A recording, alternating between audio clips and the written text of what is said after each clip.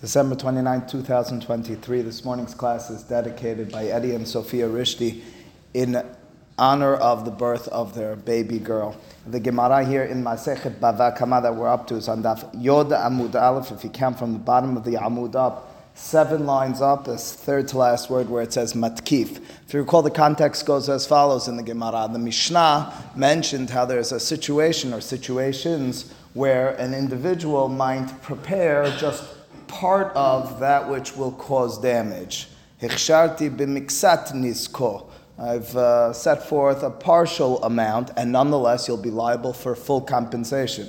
What's the case that the Mishnah is mysteriously referring to? So the Beraita that the Gemara cited here, some 10 lines above where we're going to begin this morning, Tanu Rabbanan, the Beraita said the case is where an individual initially dug a pit, 9 tefahim, which at any of those points is liable for compensating for damage, but then this person, who's going to be in turn liable entirely, did the final touch, 1 more tefah, and then an animal falls in there, he's liable entirely both for damages or if the animal were to die for compensating in that situation. The Gemara said, but wait a second, this doesn't accord with the opinion of Rabbi, as Tosafot, as Rashi helped us, the derashot of Rabbi and Chachamim are later on in our Masechet on Daf Nun Aleph, because after all, according to Rabbi, that's just not the halacha. So the Gemara answered in one of 2 ways. Either indeed, it's not like Rabbi, or alternatively, our Mishnah, this is the real answer, our Mishnah might just be talking about mitah. When the Mishnah mentions that if you prepared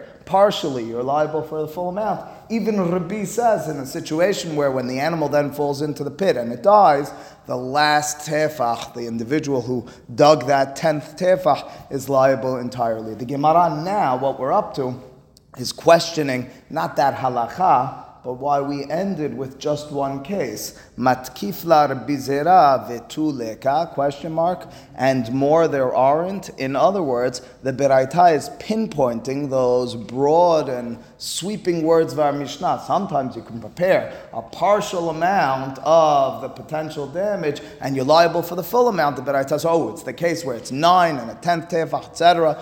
Says the Gemara, says Rabbi Zera, don't you have more?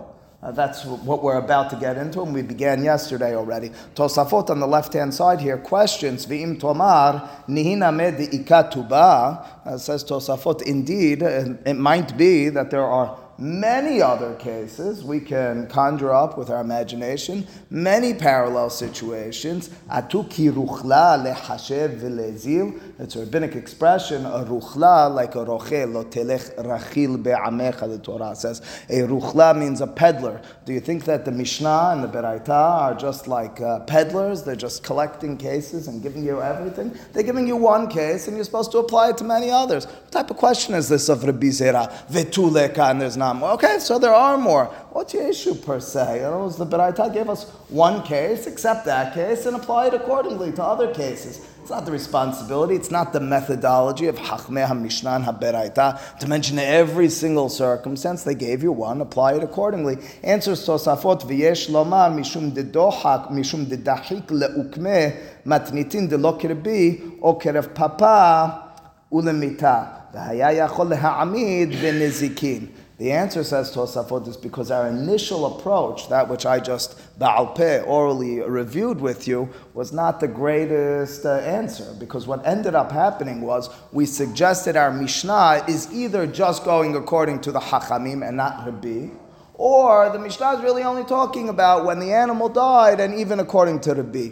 You want to know why those 2 approaches are not the most fantastic? First approach says that Rabbi, who's the editor we attribute of the Mishnah, doesn't agree with the Mishnah. He doesn't voice his opinion in this Mishnah to say he doesn't agree with it. A little strange. If I was editing, so to speak, the Mishnayot and I disagreed with it, I might record the primary opinion, but then say, I disagree with it. Why isn't that there, if it's that approach? Or alternatively, why does the Mishnah say that which I prepared in terms of damage, I'm responsible for everything if we're talking about a case of death? That's why the Gemara says we can have sharper answers. We can give examples for the Mishnah Well, you won't need to spin your finger in order to say, well, it's talking about this, but not that, and that. You won't need to do that. That's why the Bizera is asking. So this sort of question could be asked in many situations. We're asking it specifically here because our first approach, which was presented by the Beraita, is dahuk. It's a little bit tenuous. It's a little bit strained. It's not the greatest answer. Okay, but that being the case, the Gemara now cites for us Rabbi Zera's question, and we'll follow with many others. Vetuleka says Rabbi Zera, don't you have the following case? Now, the following case, as I mentioned yesterday, Rashi at the bottom of the Amud, the second to last Dibura Matchil, says what we're about to read from is not explicit anywhere in rabbinic thought. You don't have a Mishnah, you don't have a Beraita, which says explicitly what we're about to read. It's a Sevara. It's logically so, is the opinion of Rabbi Zera, and as a result, we're claiming something which we know logically should be or could be the interpretation to our Mishnah. And again, a better one, so to speak, than that Beraita, says Tosafot. What's the case? Veha don't we have, ika yesh, masar shoro lahamisha b'nei adam. If you handed your animal to be watched by 5 people, upasha bo ehad mehem, and one of them is negligent. One of them disappears from the scene of guarding it, of safeguarding it. Vihizik, and your animal, as a result, is damages something. Hayav. In such a situation, the person who disappeared from the scene, the individual who was poshea, is hayav. Why don't we have that as the case? He was poshea, he was machshir miksat nisko. He only prepared partially. There were 5 people guarding it, 5 people appointed to guard it. Only one person got off the scene, and he's responsible, says Rabbi Zera, entirely. Says the Gemara, slow down. What's the case? Let me understand it, and then I'll be able to apply it or not. Hechidame, what's the particulars of this situation? Just the last one. We're going on our Mishnah. We're arguing. Our Mishnah says even when you prepare just a bit, you're entirely responsible. It must be this case. You're hayav, only the one guy who jumps off the scene. But indeed, Mars, the Gemara is going to question, well, what's the case? You can find a case where he's entirely hayav and it's some sort of hidush. Says the Gemara, let's move forward with this. If you could define for me the case, then I'll understand why this maybe should be in our Mishnah, the situation. Ilema, perhaps the case is debelav ihu lahava mintar. Maybe the case is that each one of those 5 individuals appointed to and requested that they safeguard this animal are absolutely necessary. It's clear and objective for everyone to see and to know. If this animal doesn't have 5 people surrounding it and giving it full guardianship at all times, it's going to damage. So his disappearing from the scene, well, that's why he's entirely responsible, says the Gemara, Peshita. That's not a Hidush. Whereas the Mishnah says, well, let me tell you, sometimes you could only partially prepare the damaging mechanism and you're entirely responsible. This is not the case. This is so simple. If every single one of them is necessary, and this one is the only guy who jumps off the scene, of course he's going to be entirely responsible. Di'ihu ka'avid. He is the one who brought forth the damage. That can't be what the Mishnah was talking about. Ela, so perhaps the case is instead, de belav ihu namemintar. The case is that all 5 were requested and appointed to safeguard, to watch over this animal, but even belav ihu, without him, the guy who disappears from the scene, namehavim mintar, it would still be protected. The assumption, objectively speaking, is you don't need 5 guys. If that's the case, my ka'avid, what did he do? What does it mean? What does he do? So who's liable in such a situation? So if you recall, Rashi, his words are on the next side. So we'll skip there for a moment to come back to the Gemara. Look at Rashi on Daf Yod Amud Bet, and the last word of the wide line, that's 4 lines from the top. Mai ka'avid, writes Rashi, ve'eno hayav kelum. As a result, in this situation where the one individual is part of a group of 5, but the group of 5 don't need, per se, this one individual, he jumping from the scene shouldn't be hayav at all. Who would be hayav in such a situation? No. That's Tosafot's approach. According to Rashi, he's not hayav. Only the people who were on the guarding scene, not him. What's that? Hold tight, hang tight for 1 second. Maybe, indeed, but then, be an interesting thing then. Before that, Tosafot now questions Rashi. Tosafot on the right-hand side says on Rashi, they disagree. So They don't directly even address Rashi's opinion. They just make clear, Bikulash Ma'atin, throughout this sugya, we're going to have similar statements in different situations of Maika Avid, what did he do? Sarich Lomar, you have to explain, as Alan liked a moment ago. It's Tosafot's becoming your people. Maika Avid tefe me'aharini ve'yeshalem kol echad chelkan. The interpretation is not that he should be off the hook. Why would he be off the hook? He was part of the guardianship over here. He's appointed to do so. Everyone instead, it's not that everyone should pay a fifth of the charge. In other, why does that matter? I mean, it's got to be a paid situation, but it's pishia. But yeah, okay. I mean, it won't per se make it poshea. Is poshea. Regardless, says Tosafot. So a fifth would be paid, and Tosafot even brings a proof from this. Ve'en lomar deli pater. You can't and should not argue that this guy who walked off the scene should be exempt. Ditanya, because after all, we have a beraita. Perek HaPara, later on Daf Nun Aleph, that teaches the following. Ehad hachokek bor le'asara, uba acher v'hishlimo le'esrim, uba acher v'hishlimo le'shloshim, kulam hayavim. Afagav debelav ihu, hava meta. The Tosafot cites from later on, the Beraita, which says the following. Person number one digs a pit that's 10 tefachim deep. With a depth of 10 tefachim, if an animal dies there, what happens? He's liable. The next one comes along and adds another 10 tefachim to it. What did he do? Well, not that much, but he did deepen the pit more. And then another one comes, and it's yet another 10. It's finished with 30 tefachim. An animal comes, falls in there. What happens in such a situation? They split. All three of them are liable. Says Tosafot, isn't that the same as our sugya? All five people. You didn't need all five of them, but one of them is negligent. He's going to have to be together with the group of five. You don't say, well, you didn't need me anyway. That's the suggestion of Tosafot over here. The question really is how Rashi will explain that bit. If Rashi is saying that this guy who jumps from the scene and all the like cases in the Gemara is not liable for anything, how does he explain that bit? The explicit beraita says, even though full damage was prepared beforehand, and then you only added on to it, or, so to speak, didn't affect it, you're nonetheless a part of it if you were part of the scene, if you added the 10 tefachim, if you were part of the guardianship.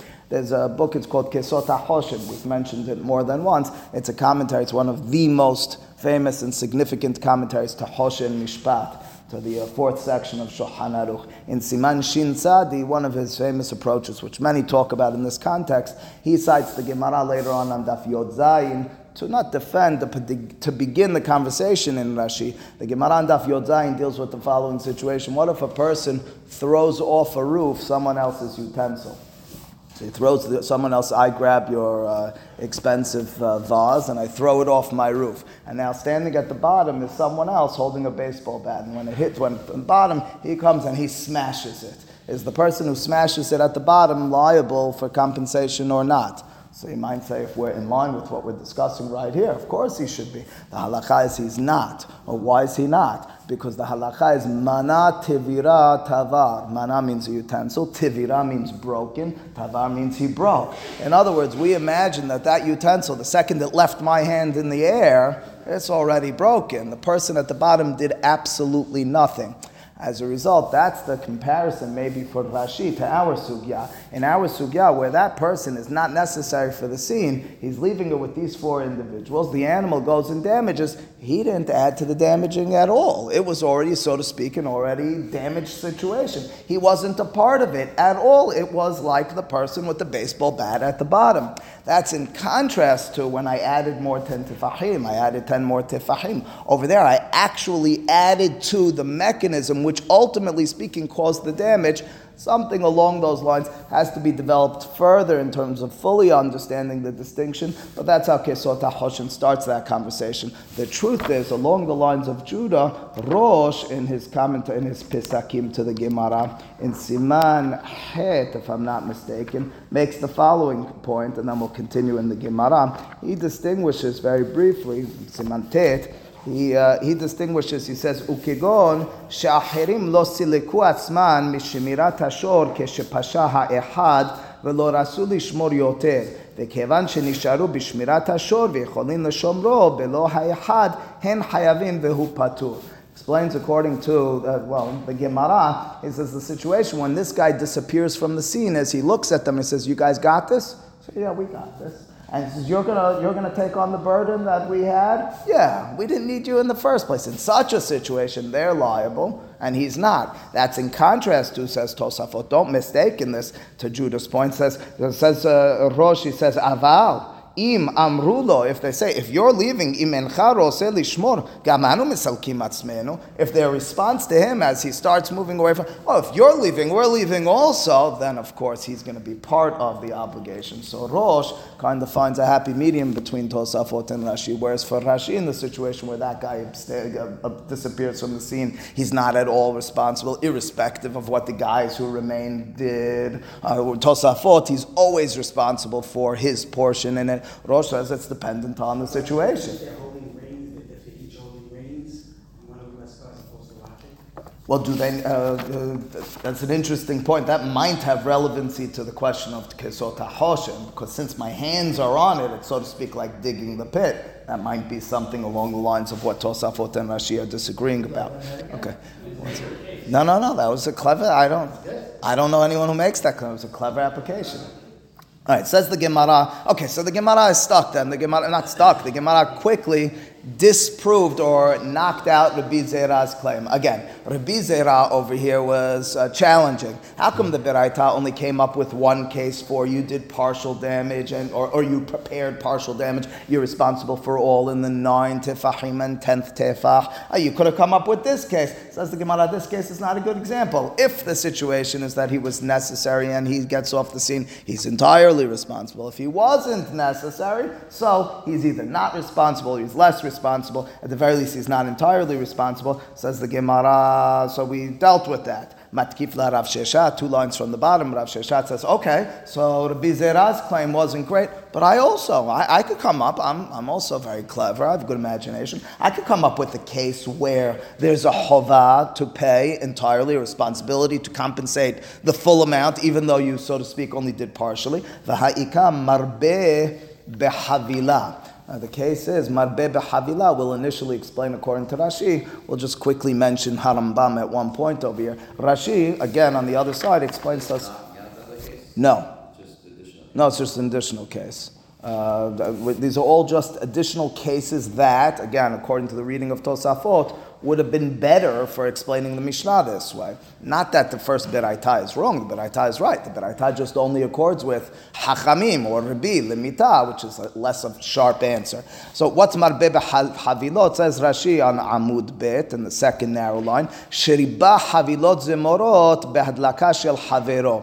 Situation is your friend, some friend, is burning a fire, and you walk over and you're marbeh havilot, which means you add bundles of, wheat or whatever gets the fire going, twigs or something of that sort. As a result of adding, or no as a result, once you added more, then the fire spreads and goes and burns, gadish shel havero, goes and burns someone else's property, damaging their crops or whatever it is that they have. That's the situation. So again, in this circumstance, I didn't do the full amount. My friend started the fire. I added to that fire with my havilah. That's the situation in that circumstance. The assumption of Rav Sheshat is that you're hayav entirely. Hechidameh, same question, same issue. What's the exact circumstance? Hechidameh, what's a idebelav ihu la'azla? If without adding your bundle of wheat, of twigs, the fire wouldn't go peshita. So then, of course, you're entirely responsible. You don't need a Mishnah to tell me that. It was a small little fire. You came and you put a bunch of lighter fluid and the thing went wild. Of course you're fully responsible. Your friend was just burning his hametz.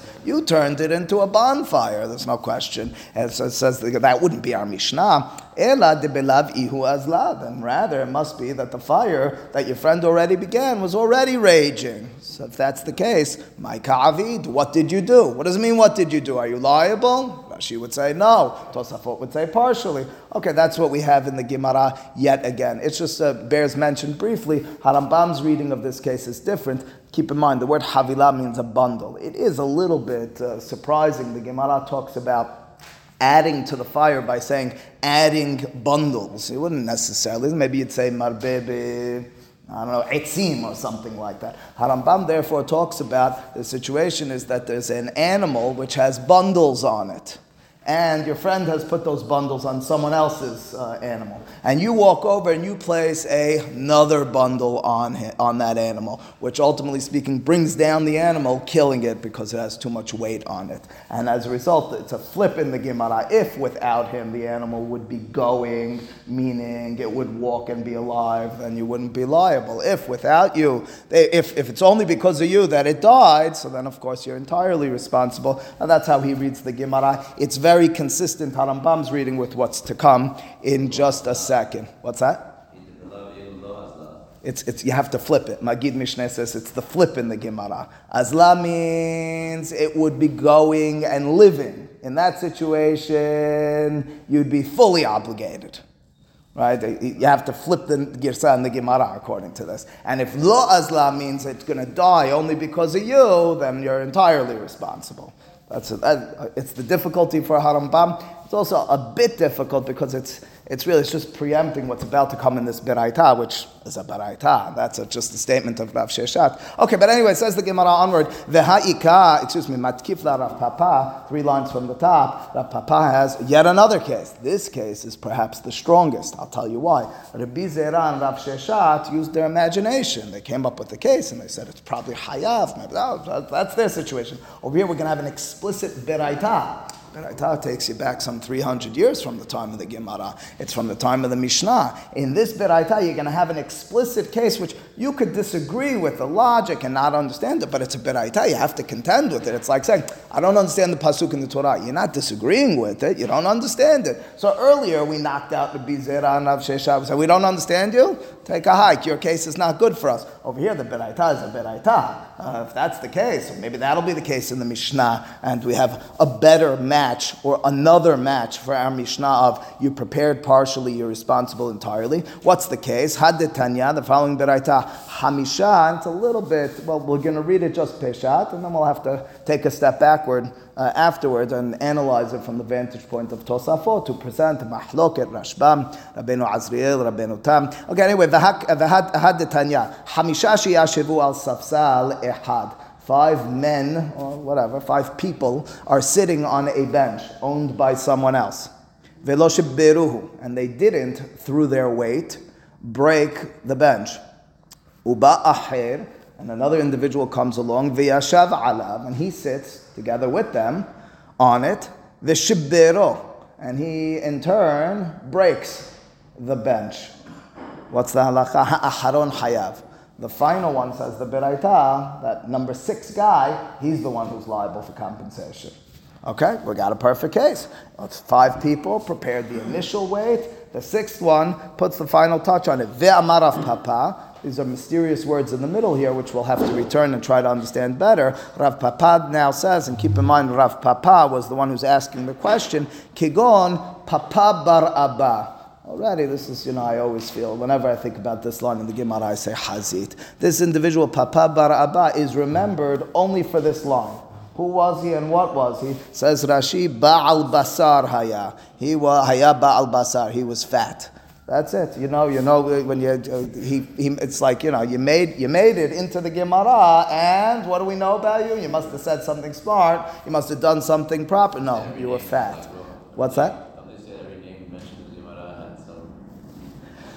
I'm not familiar. I do know every name that each masechet might have a new name. The question is if this is a new name. I don't even know if he's one of Chachmei Talmud. It's funny. It's Rav Papa. Anyway, here's what? I don't know nickname. Papa Baraba. No, I'm saying he's fat. Rashi says he was obese. I'm sorry, obese, that better. Whatever, I need to be politically correct here. The point is he's overweight. He's a fat man. So that's what the Gemara, why do he need to mention that to us? Not really clear. We're going to have to come back to that. Uli. Yes, indeed. Says the Gemara, but indeed.